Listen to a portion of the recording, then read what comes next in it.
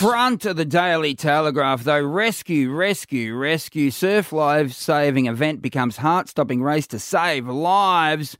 An Ironwoman, along with a couple of others, saved how many lives? Can we talk to this legend? Well, yes, absolutely right. Lana Rogers, Ironwoman, welcome to the show.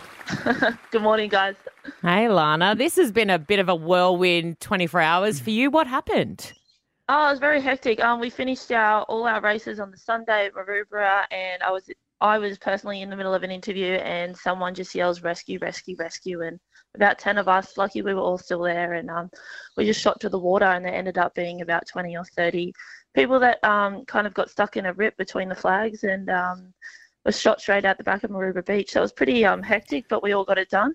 Can we say they were between the flags? Because when me and my wife take our 3 children to the beach, we always swim between the flags, and we expect there to be no rips between the flags, but sometimes there is. Yeah, definitely. They're all doing the right thing, swimming between the red and yellow flags, and that was a big tick.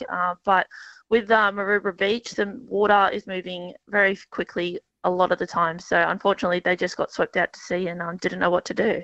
Wow. And so how many of you were saving them? So there's 20 people, 25 people who need saving. How many of you did the job? Yeah, look, 8 of us really just raced out there as best we could. We grabbed a board or a tube or just swam out and were willing to help. And then the IRBs on that patrol that were guarding the flags at the time were just out there straight after us. So it was a big help with everybody. So everybody did their job. I assume, you're obviously a really strong swimmer. You're an Ironwoman, so that's amazing. But to rescue someone is a different thing, really, as well. Did you know what to do? Have you done life saving before? What did you actually know? How did you feel?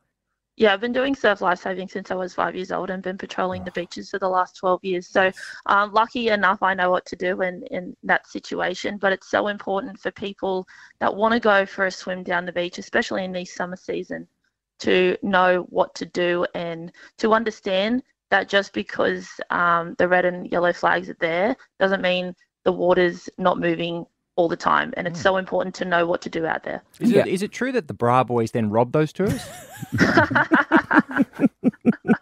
That'd be on the lesser side of the offence, wouldn't it? On the subject of being a surf lifesaver, though, are you a Gold Coast surf lifesaver?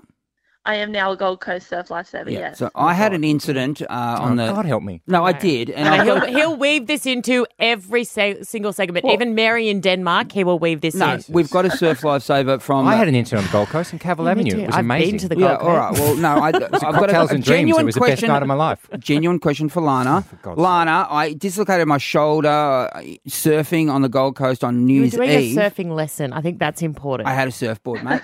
So, Lana...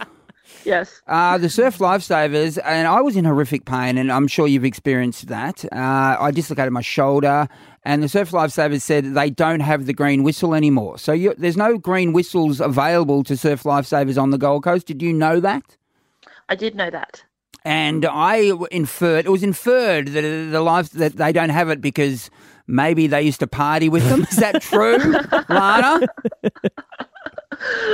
Thanks for talking to me, guys. I'll see you. Yeah.